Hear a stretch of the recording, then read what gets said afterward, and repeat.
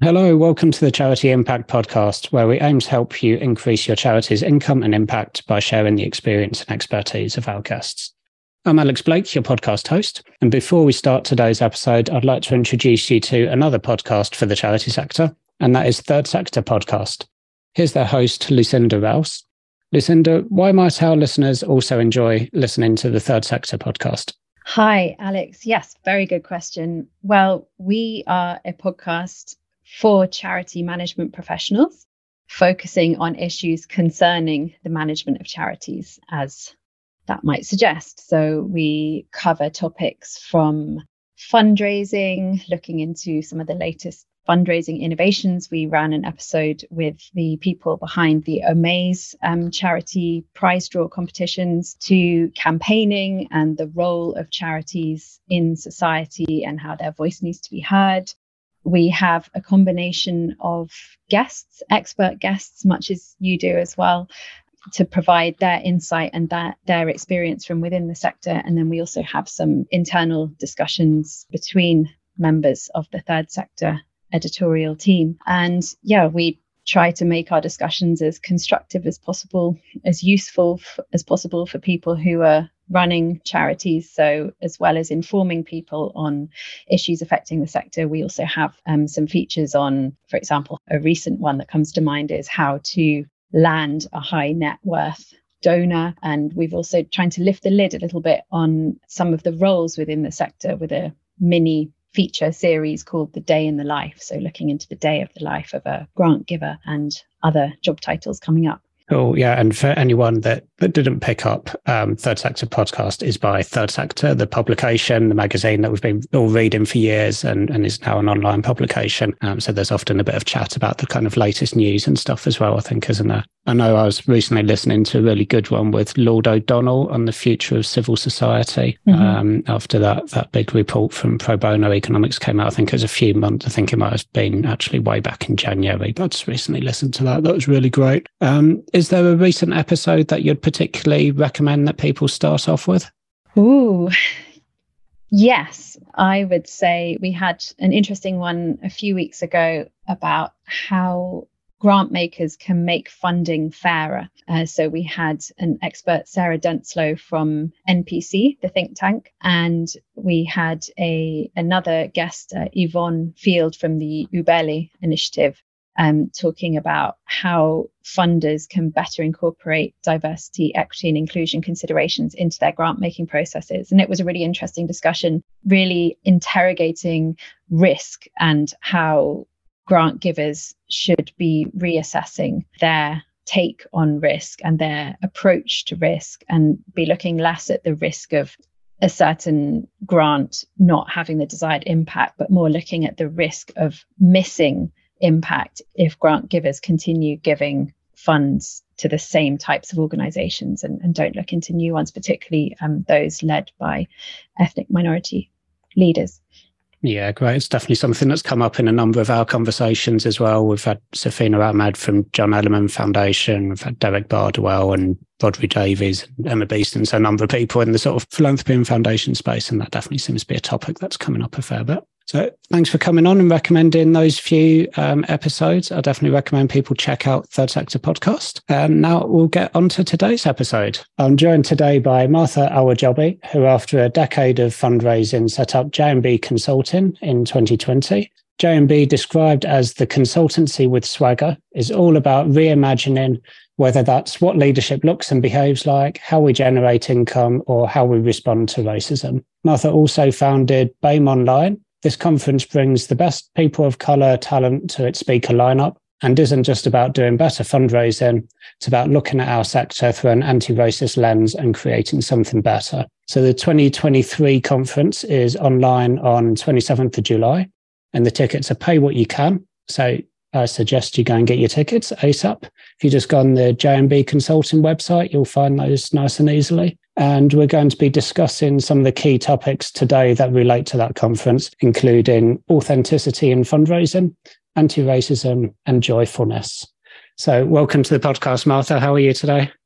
I'm good, thank you. Thank you so much for having me. Before I even start, I have to say that I didn't actually found BAME Online. I knew I was going to mess something up in the info.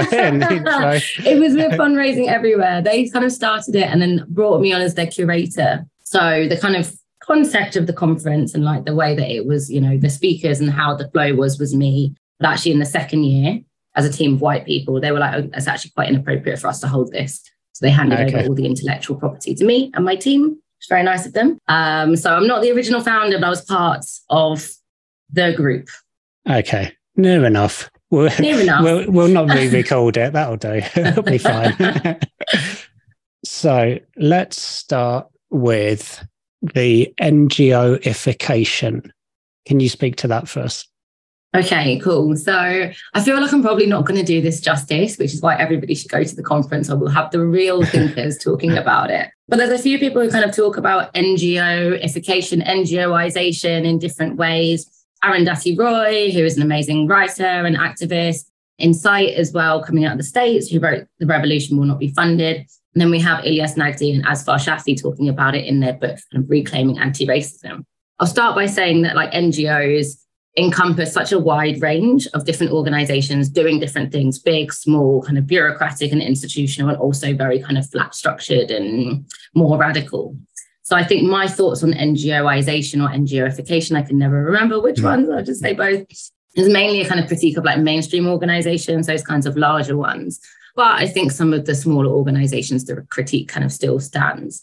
So for me, it's kind of the professionalization and kind of bureaucratization, hard word, of like social movements, of kind of radical political action and services that come from mass movements, like community organizing and political organizing. And Arundhati Roy actually says, and I've got the quote here, so I'm going to read it word for word, that NGOs diffuse political anger and depoliticize resistance. And for me, like that's kind of really hits the nail on the head for me. Many NGOs kind of claim to be like apolitical, which I don't really believe. And they aren't really challenging injustice, right? They're actually choosing to kind of be neutral. I'm putting that in inverted commas because I don't really think there is kind of neutrality when it comes to social injustice. And there is a famous quote that says, if you are silent in the face of injustice, then you've chosen the side of the oppressor, right? And actually I see kind of NGOification as kind of that, like charities kind of taking, de-radicalizing, like really incredible like activist work and making it apolitical and therefore legitimizing a deeply kind of troubling and harmful system. Yeah, I guess a lot of mainstream charities are kind of accepting the system as it is and then trying to kind of work within that the best that they can, aren't they? Rather than really, I suppose it's that difference, I think, between social impact and social change. Like a lot of charities aren't actually aiming for social change. They're kind of helping the people they help the best they can, but they're not really looking to change the system. I think so. And I think a lot of charities might think that they are trying to change the system. And so often what we hear, what I am often quite disturbed by is like the narrative that charities tell about who they are and what they're doing and what they stand for, particularly like adopting a lot of the language of radical activism. Talking about decolonization, not doing any decolonization, talking about anti-racism, not doing any anti-racism. And for me, it kind of comes back to who are NGOs accountable to? I know organizations will say that they're accountable to their communities or the people that they're there to serve. But as someone who has spent over a decade in fundraising, I remain skeptical about that. They're accountable to their funders, right? Who often have links to government, and funders wield this like enormous amount of power. Derek Bardwell wrote an amazing book called Give Back, How to Do Good Better. And he talks about philanthropy as kind of the good cop to capitalism's bad cop. Like there's two sides of the same coin. Yeah, we had Derek on a little while ago, so people can dig into that one as well and I know he's been on like so many podcasts as well. So his voice is out there. Yeah, it's really good. He'll be embarrassed by how much I talk about him. Every time I'm on a podcast, I'm like, do you know Derek Bardwell? The other aspect around that sort of NGOification debate, I think that was interesting, was around sort of de-radicalizing the community leaders and, those people that kind of have a voice and they're, perhaps kind of set up and lead grassroots organizations and are very much about trying to change the system. And then almost like funders often, but also like other parts of the sector potentially, then trying to kind of give them some more money, kind of, you know, give them a bit more resource, but at the same time kind of saying, we don't really want you to say those things or to kind of act or speak in that way. You know, this is the way that you need to act to get things done. And kind of all of that, it's like softening some of those kind of communications. It's saying, like, you know, this is the way that you're going to be able to change things. You need some more funding. To get the funding, you need to kind of be nicer to these people rather than being quite so challenging and things like that. So yeah, that was a really interesting kind of point around it that I thought, yeah, you can kind of see it happening. Yeah, you can. And I think something I'm quite interested in and concerned by, but I'm watching because we haven't really seen the impact of this, is that there are quite a few larger organizations who have started community organizing teams. Okay. So who have started, I'm not going to name names, but they know who they are, who have started hiring like brilliant organizers, like really well-respected organizers, taking them away from the communities, taking them away from the streets, where they actually had a huge impact. Because we know like big change has not been won by NGOs. It's been won by people coming together and taking action, right? It's been won by communities taking a stand, by either withdrawing their labor, by, you know, disrupting. And yes, charities have had a role in that. But actually, if we're thinking about completely like dismantling the status quo and building a kind of new future, it is those more kind of like radical, like grassroots organizations who have historically played a key role in that.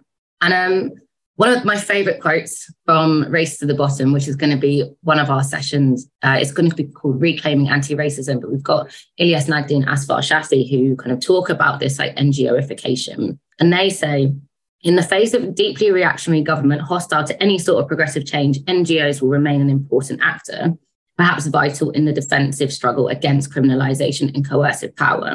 And they continue to say that while certain skills may be transferable from grassroots organizing into NGOs, NGOs run the risk of thinking that by building their brand, they're in fact building a movement, and that by fine-tuning their comms, they're winning a public argument, or that expanding their media presence means that they're moving towards victory.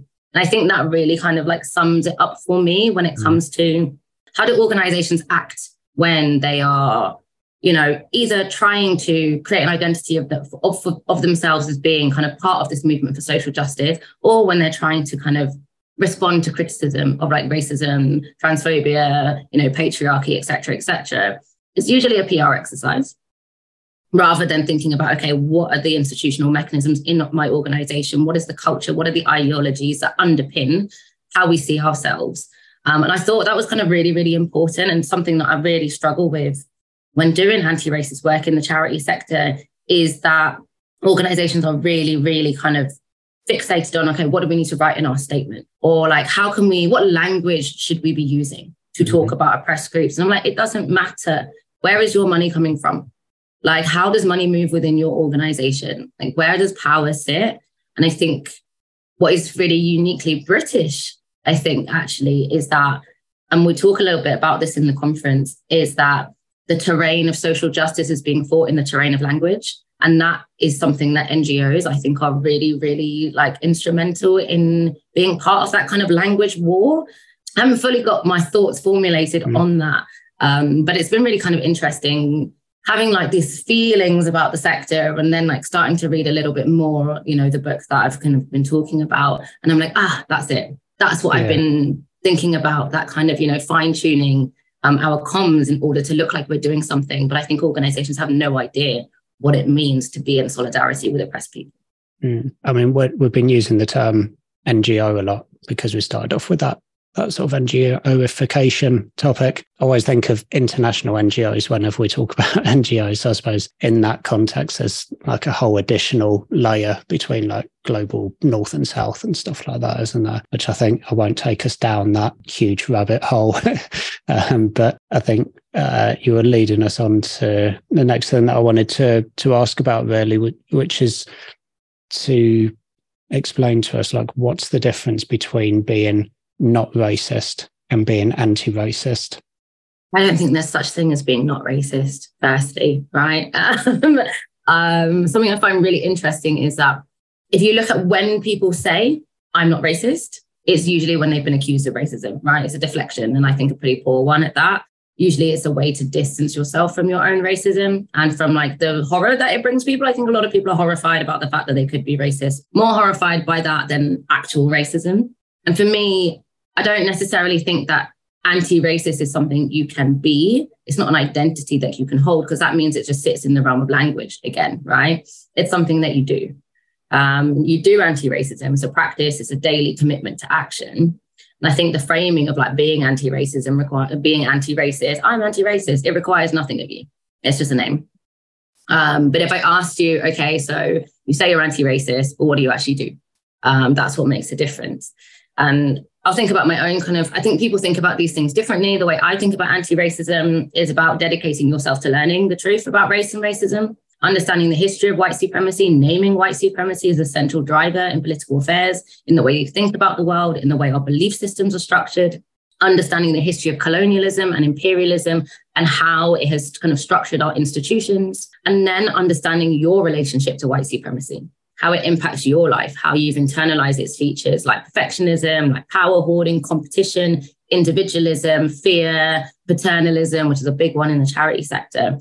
And then once you've done that kind of learning and reflection on yourself, it's then dedicating your life, and I mean your life, to dismantling these systems, creating new cultures, new ways of being in relationship with other people, creating new systems of value. For me, it's all about understanding power and your relationship to power and using all of the mechanisms that you have at your disposal to dismantle white supremacy. It is something that you do and you choose to do every single day. And I think, the kind of I'm not racist is again like wearing a hat of like being, racist or not. But I think, if you don't understand race and racism, you will not understand that we are all conscripted into it, right? Like we are all we're raised in a racist society. The UK is racist, and anyone who thinks it isn't, like, it's utterly deluded. How can you not have internalized those kind of cultural frameworks, like those ways of being, those ways of working? I think it's very arrogant and quite deluded to think that you can somehow like not be touched by these oppressive systems that we are literally swimming in and wading in at all times. So yeah, I think it's very much an identity versus an action. I'm not racist. Like, I don't want to be called. I don't want to be associated with that label. And like, I choose to do anti-racism, which is acknowledging my own complicity, my own conscription in racist systems. We've all played our part. Like, otherwise the system wouldn't exist, right? So, and then, yeah, it's the action.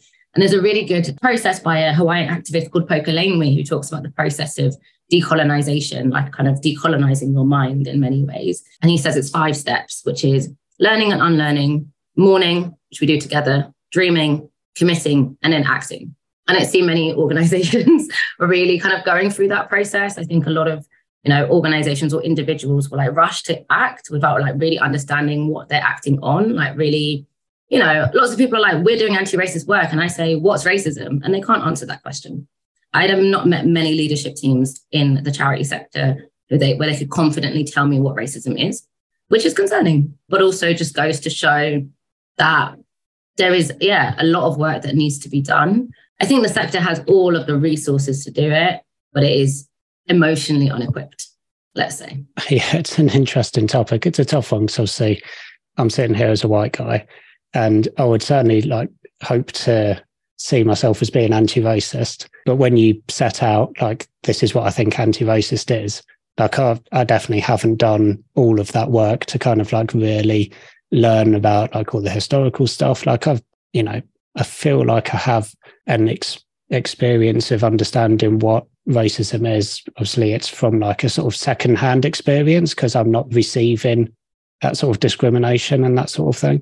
So yeah, like I guess there's some kind of spectrum that you're on in terms of like, obviously the terms of the language are not always helpful, but there's obviously sometimes there's got to be like, there's the people that are really racist on one end of the spectrum, and the people that have done all of the work to be really anti-racist on the other end. And then like, I would say I must be somewhere in the middle, because I know I've not done all of that work. So I'd hope to be like somewhere more towards that end. And then there'll be some people that wouldn't see themselves as being like racist and kind of proactively just being like, yeah, that's what I think, but have those kind of ignorant views.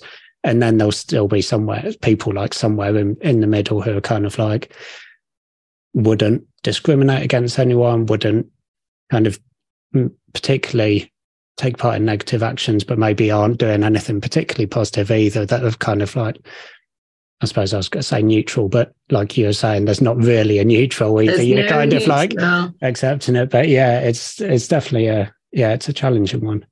And I think a lot of people's understanding of racism is an interpersonal understanding, which is, did you discriminate against someone? Did you do X, Y, Z act? Did you think, or did you say this thing, right? And that's kind of what we have been taught purposefully, I think, to think is like the reality of racism. But actually, that's a very kind of small part. That's like the overt part that like people understand. Like the part that people really, I think, need to get their heads around is like ideological racism. Where did all these belief systems come from? We have a long history of race science that kind of, said that people like me are inferior, we are unintelligent, we, have thicker skin, we're less likely to feel pain, et cetera, et cetera. And then there's the institutional as well, which I think is the bit that people are really kind of missing out and not really kind of understanding. It's like, how does money move and how does that impact race? Like where does power sit within an organization? Who makes decisions? Why do they make those decisions? Who are they making them for? Who are we accountable to? That kind of stuff. And I think, the racial literacy in this country is appalling. The racial literacy in the charity sector is like shocking, right? And a lot of the work that I've been doing, like with BAME Online, not just the conference, but we've got a YouTube channel, like a series of kind of essays, artwork, etc., is working with an academic who is an absolutely brilliant race scholar to help people understand what they're talking about when they talk about race, right? And actually, there is so much work that people need to do on.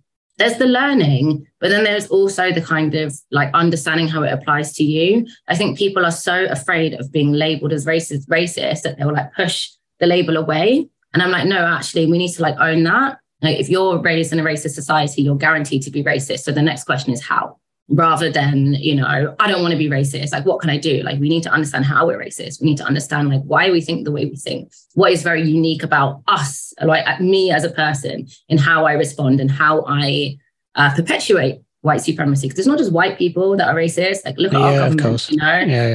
And for white people, I think what's really interesting is because whiteness is like invisibilized, like we can't really talk about it without like everybody freaking out. We think that racism is something that happens to people of color, but we never really think about the fact that like there are perpetrators of racism. There are people who actually benefit from the systems of racism, whether they're discriminating or saying horrible things or not, they're benefiting economically and socially from these systems of racism. And white people have just as much skin in the game as people of color. White people are also racialized. They're just racialized positively as white, which is something that Ilyas and Asfar talk about in their book. I recommend that everybody reads.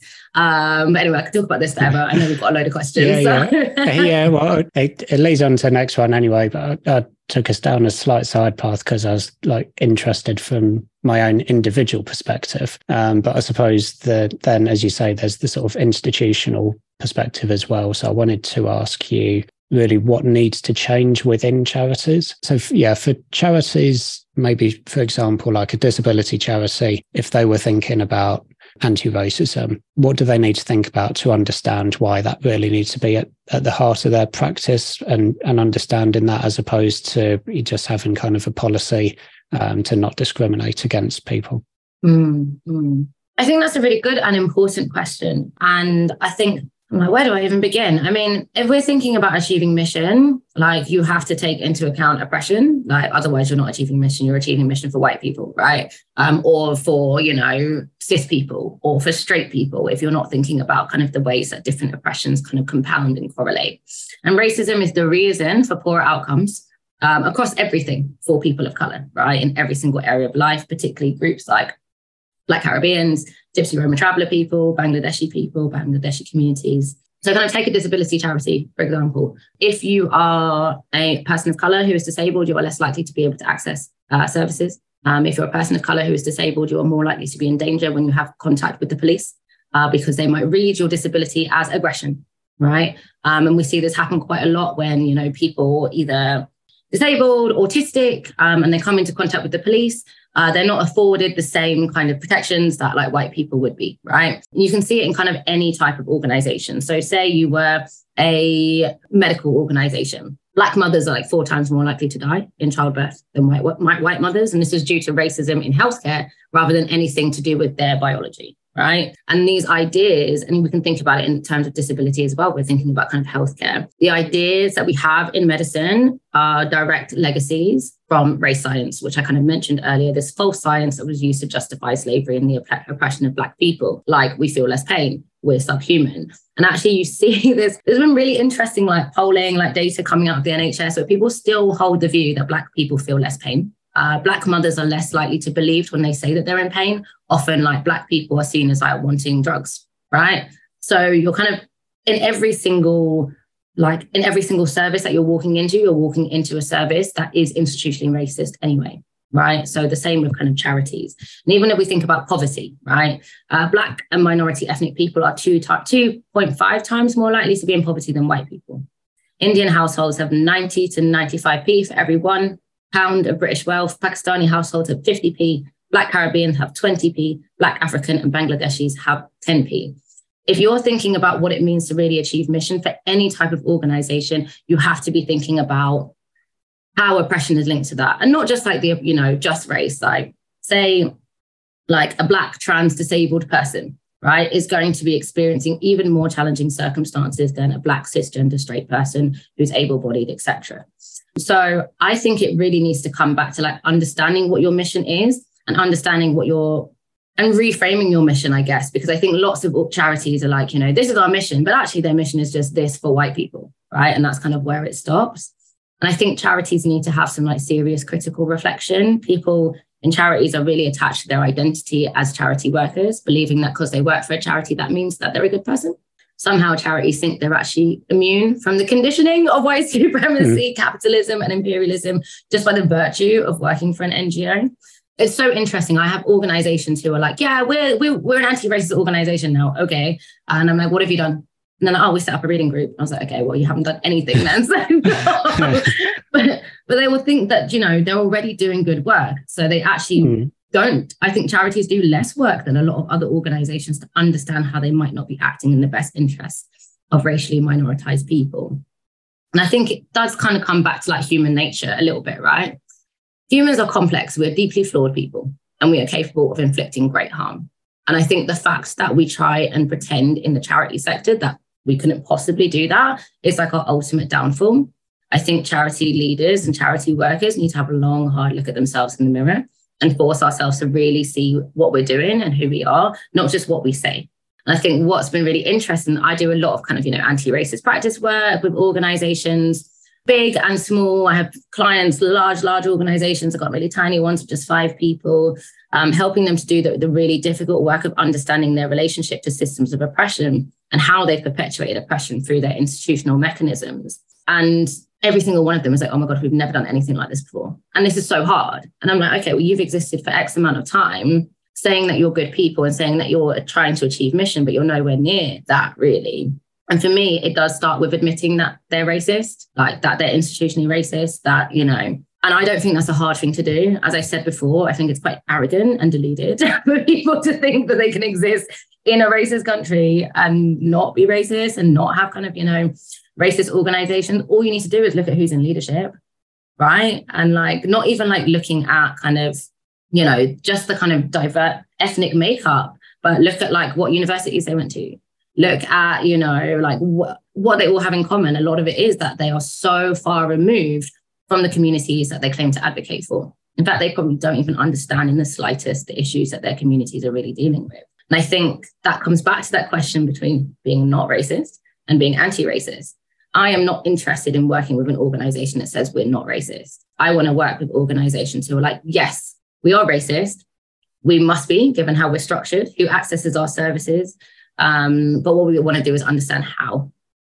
And what we want to do is build a new culture, new institutional mechanisms, willing to work hard, willing to lose partnerships, willing to lose funding, willing to lose relationships that are with, organizations that don't serve their goals to become anti-racist or to build anti-racist practice, who are willing to challenge their funders, willing to challenge the government, willing to no longer be apolitical because our missions demand that we take a stand.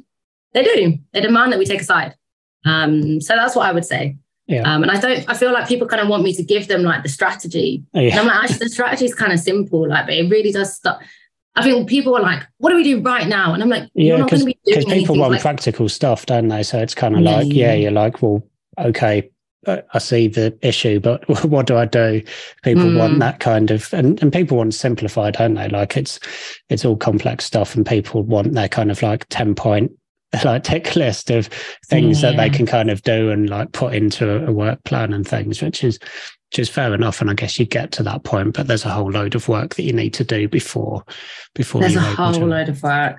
I have one organization who have like basically committed to working with me for a year, doing 1 day a month with me for a year. And only after that will we be able to get to the strategy point. Because I'm like, you don't even understand what racism is. You can't talk about white supremacy confidently. Like, you're not in a place to be able to even start dreaming of what an anti-racist organization could look like, because you haven't really got the grips on racism. And I'm like, if I've been studying this stuff for my life, and I'm still like a little bit like, am I ready to start strategizing?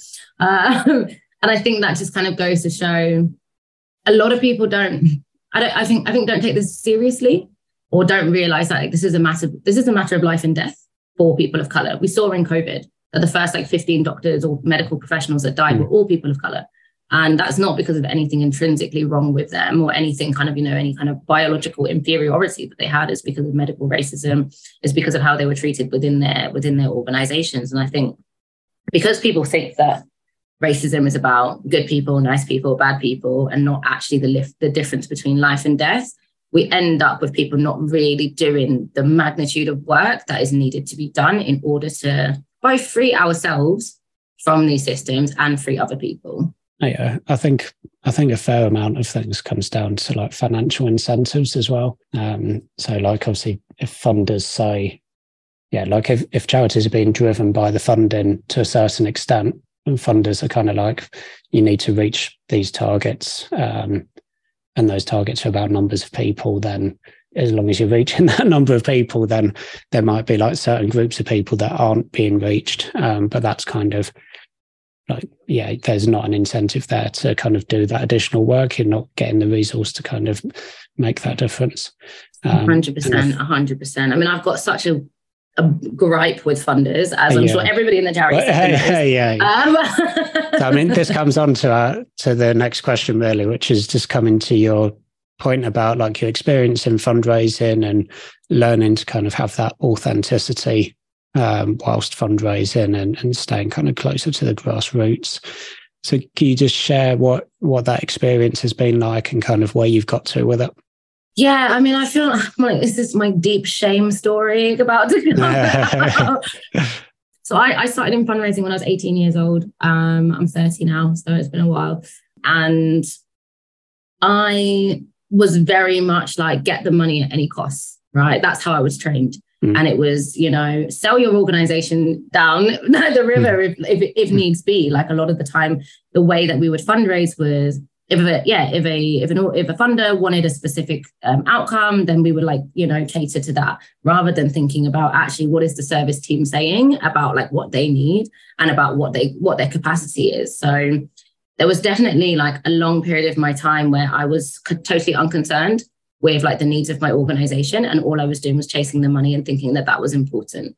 I definitely created a lot of problems, I think, in organizations by not listening to the people who were actually doing the work, the people who were, in front-facing jobs, the people who were getting paid considerably less than me and doing a considerably harder job that actually really impacted people's lives. And I think I've come on a long journey. I was taking like millions from like terrible investment banking organizations, and I didn't give a crap. And over time I started getting a lot closer with people in service delivery because they were people of color. So I'd be in these all white fundraising teams, and actually I'd be having my lunch breaks with people who were doing front facing work, and they were talking about how difficult fundraising was making in their life and how it was kind of moving them away from what they actually really needed to do. And I was like, oh my gosh, like that's me, like I'm doing that. So I had a kind of, big change of heart. And it was happening while I was working in, a reasonably large organization. And my values were changing, but it was very at odds with like what the fundraising strategy was.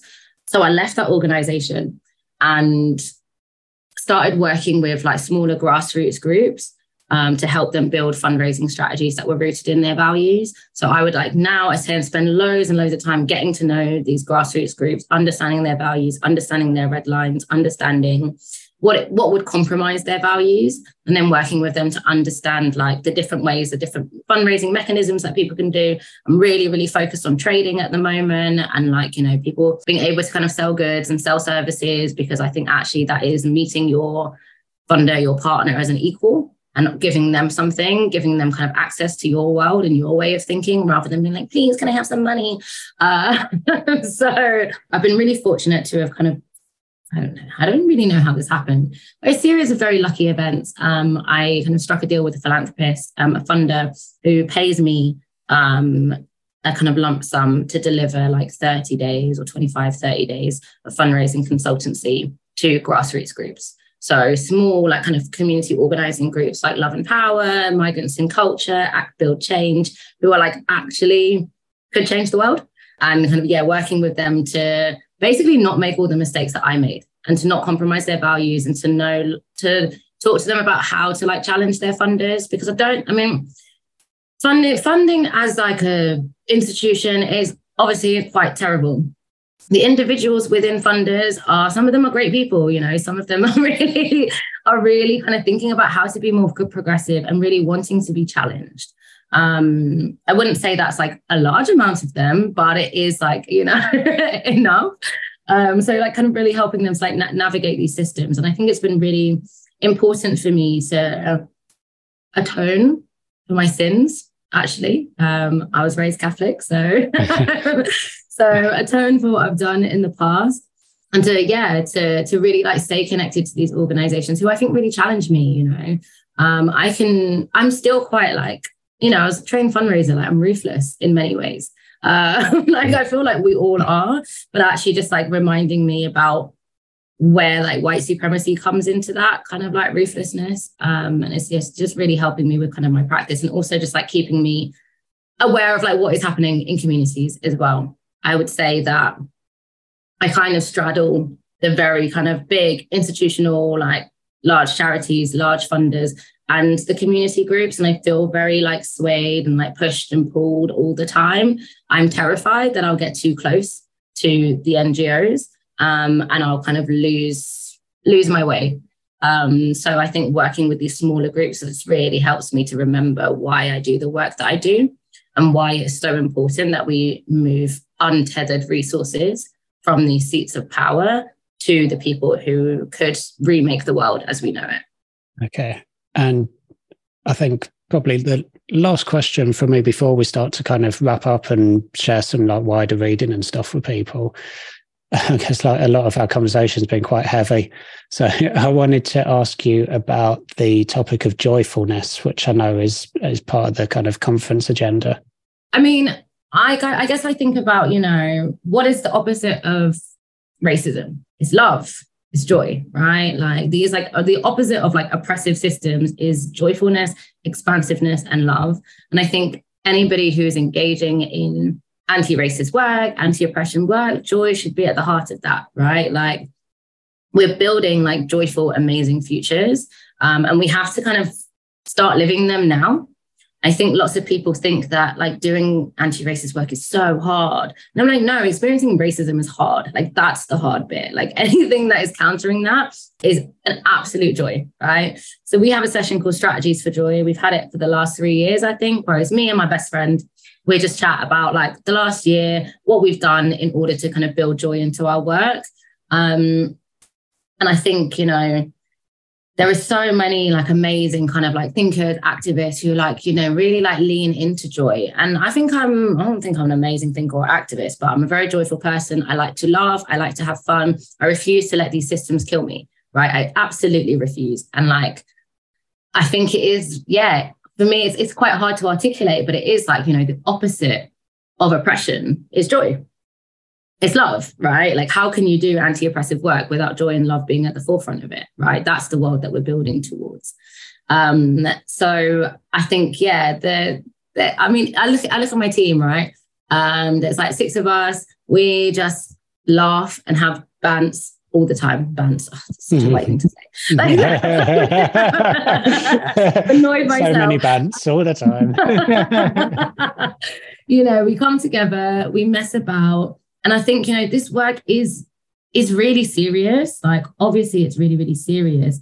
But if you don't like come together in community and in celebration, then you'll die doing it, right? And what I think is so interesting is you look at kind of, the history of like movements of resistance against oppression. They've all been very, very joyful. There is a reason that like, people have always kind of come together and celebrated and sang and danced and all of those things, which are kind of other ways of sharing knowledge in many ways. Like we talk a little bit, I'll share a resource you can share a resource for everyone called White Supremacy Culture. And it talks about kind of worship of the written word being part of white supremacy culture and how people understand knowledge is only through the written word. Whereas where my father is from, we're very oral, right? It's oral traditions. We tell stories. It's like the difference between like worldview and world sense, right? We sense the world using like our other senses. And actually like there is an immense joy in that and an immense kind of joy in like coming together and celebrating and all of that. I think I'm just naturally a joyful person. And that's part of the reason I think people like working with me. Is that like I don't take myself too seriously at all? Like, how could I? and I think because people think that talking about race is something that's so horrible, when actually I'm like, well, for most Black people, people of color, we're desperate to talk about it. Like we need to talk about it for our own survival. We need to talk to white people about it as well. Yeah, I think once you get past that kind of like guilty, uncomfortable phase and into the joyful and the curious, that's where the sweet spot is. Like I love history. Like I love learning about the history of like race, racism. There's some horrible things that have happened, obviously, but like I'm so curious about like how people have resisted before, how they've managed to kind of, survive. Like you won't be able to survive this stuff without joy. And I think, particularly for like Black people, people of color, like it's a survival mechanism more than anything else. And white people are not very good at joy. just generalizing here. Because like white supremacy thrives off fear and perfectionism, and it traps you into a box of like always having to be your best self and do the right thing all the time. And actually we need to be freed in order to be messy and complex and joyful and silly. And yeah, I feel like I'm really waffling because it's a hard question. It's a good point. And I think, it's like, can't remember having been in many joyful meetings. It's kind of, come to my team. All of our meetings are joyful. Yeah, well, if that's an invite, I'll come and hang out a bit. But yeah, I think it's that thing of like, when you're in a social setting and you're with friends and stuff, then you can just kind of be a bit silly and you laugh and then people go to work and they kind of like close off that part of themselves, don't they? And put the kind of the professional image on. And it's almost like almost everyone's doing that. Like there are very few organizations where that's not the kind of culture. 100%. And I really struggled in the charity sector because of my personality. I'm really fun and funny and silly. And like, that was not okay.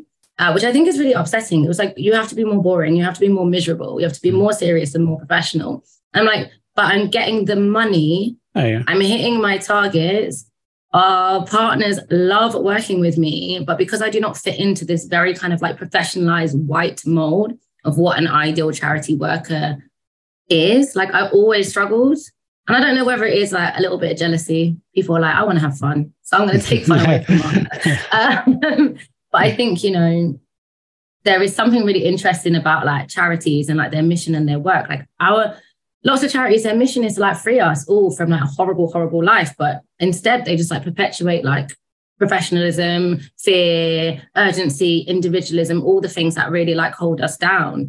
And I've worked with a lot of organizations who, they're like, we're a feminist organization. We've never really brought the joy into our work. And I'm like, well, what the hell are you doing then? Like, what are you actually doing? Like, if you and I think that is the thing about, if you're thinking about an expansive future where we're all free, like that is joy. If you're tinkering around the edges of the system and working kind of, within, not to say that you shouldn't work within the system, but if you're not being bold, if you're not being brave, you're never going to get to that joyful place because you don't have a vision, right? And like, I think that's where I see NGOs at the moment, is that they're just so kind of focused on what's happening right now. And like, yes, there was like so many crises happening all the time, but crises have been happening all the time since forever. And when we talk about radical imagination, like we're talking about what could a future 50 years from now look like? And like me and my team, that's what we're thinking about. So we're having a great time because we've decided to just live in that future instead. Yeah, I don't think I articulated that very well, but that's fine. But yeah, I do feel like you see the reports of like, toxic cultures, workplace harassment, bullying coming out the charity sector. The charity sector has an identity that it just does not live up to, which is like, it should be a joyful space for us to rebuild futures. But instead, it's a place of exploited workers who are exhausted, who are underappreciated, undervalued, who aren't actually fulfilling their mission at all, as much as they might want to. So, yeah, I'm not surprised that there's a lack of joy in the charity sector. Yeah. Well, yeah, let's see if we can speed up that 50-year timescale a little bit. Be nice to see a bit more joy while we're still actually of working age. Okay, so I imagine that you're going to have lots of resources and books and things to recommend. Obviously, people should go and check out the conference, get your tickets for that on the 27th. What else would you signpost people towards? I was signposting towards my YouTube channel. Yeah, I cool. love saying that because I feel so silly. Yeah. I have a YouTube channel called BAME Online, so you don't even need to remember a new word. Where me and my colleague Khadija, we break down the words that we think are being really misused in the charity sector, like racism, like intersectionality, like decolonization, talk about what they actually mean, whether they actually apply to what charities are doing or are not doing, and like have a discussion about what that means for like, your average worker, your individual worker, as well as for the system as a whole.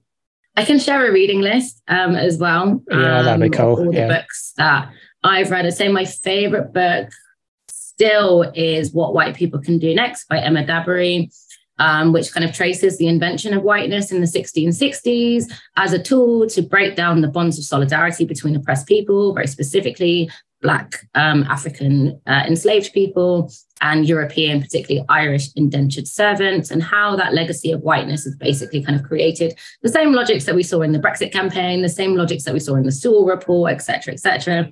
Brilliant book.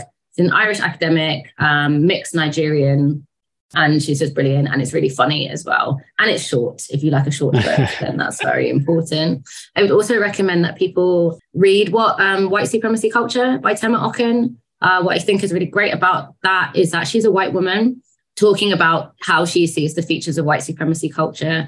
And actually, I think white people are experts on white supremacy, but they keep thinking that I am. So I think it's kind of funny.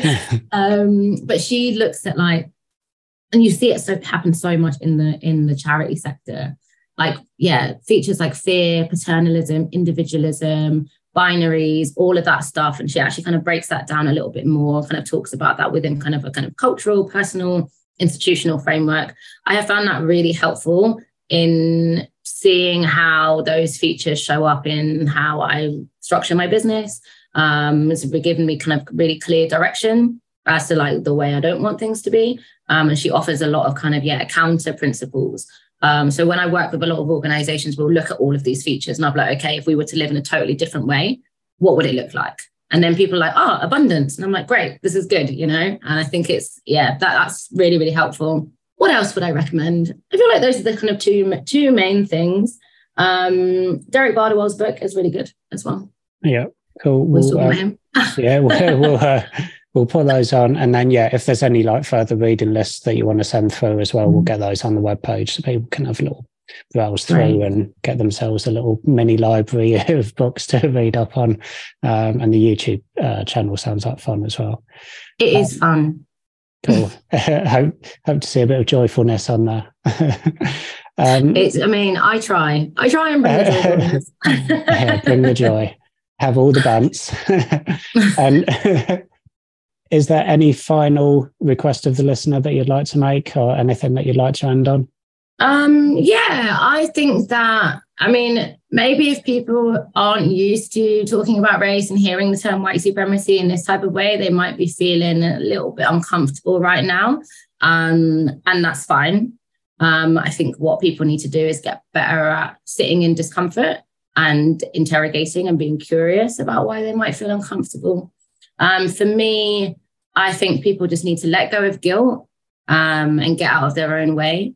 And stop seeing yourself as a good person. Like, this, like, morally better than everybody else, you know, is dated. It's in the past. Like, let's see ourselves as complex, interesting, flawed human beings who are capable of great love and also great harm, right?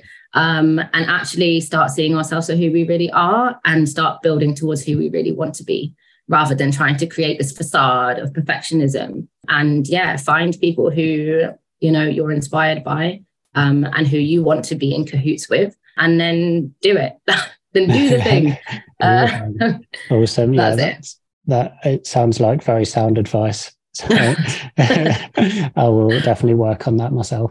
Thanks, Martha. That's great. Thanks very much for coming on. And as we said, we'll share all of those links on the webpage, so people can check that out, including the link to the conference to get signed up for.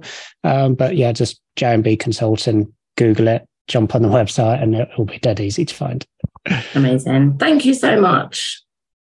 Thank you for listening to this episode of the Charity Impact Podcast. Thank you for giving us your time and attention. I know how precious a resource time is. I hope you enjoyed the show. If I could trouble you for a further 2 minutes of your day, I'd love to hear from you. You can leave a review on your podcast player via ratethispodcast.com/charity. You can engage with us on LinkedIn and Twitter. Just search Charity Impact Podcast, or search Charity Impact Podcast in your browser to find our website, where you can email me directly, and you can subscribe to our email list for the opportunity to submit questions for me to ask upcoming guests. You can also find all the show notes and the previous episodes and links to resources that our guests have recommended there. Until next time, take care, and thanks for listening.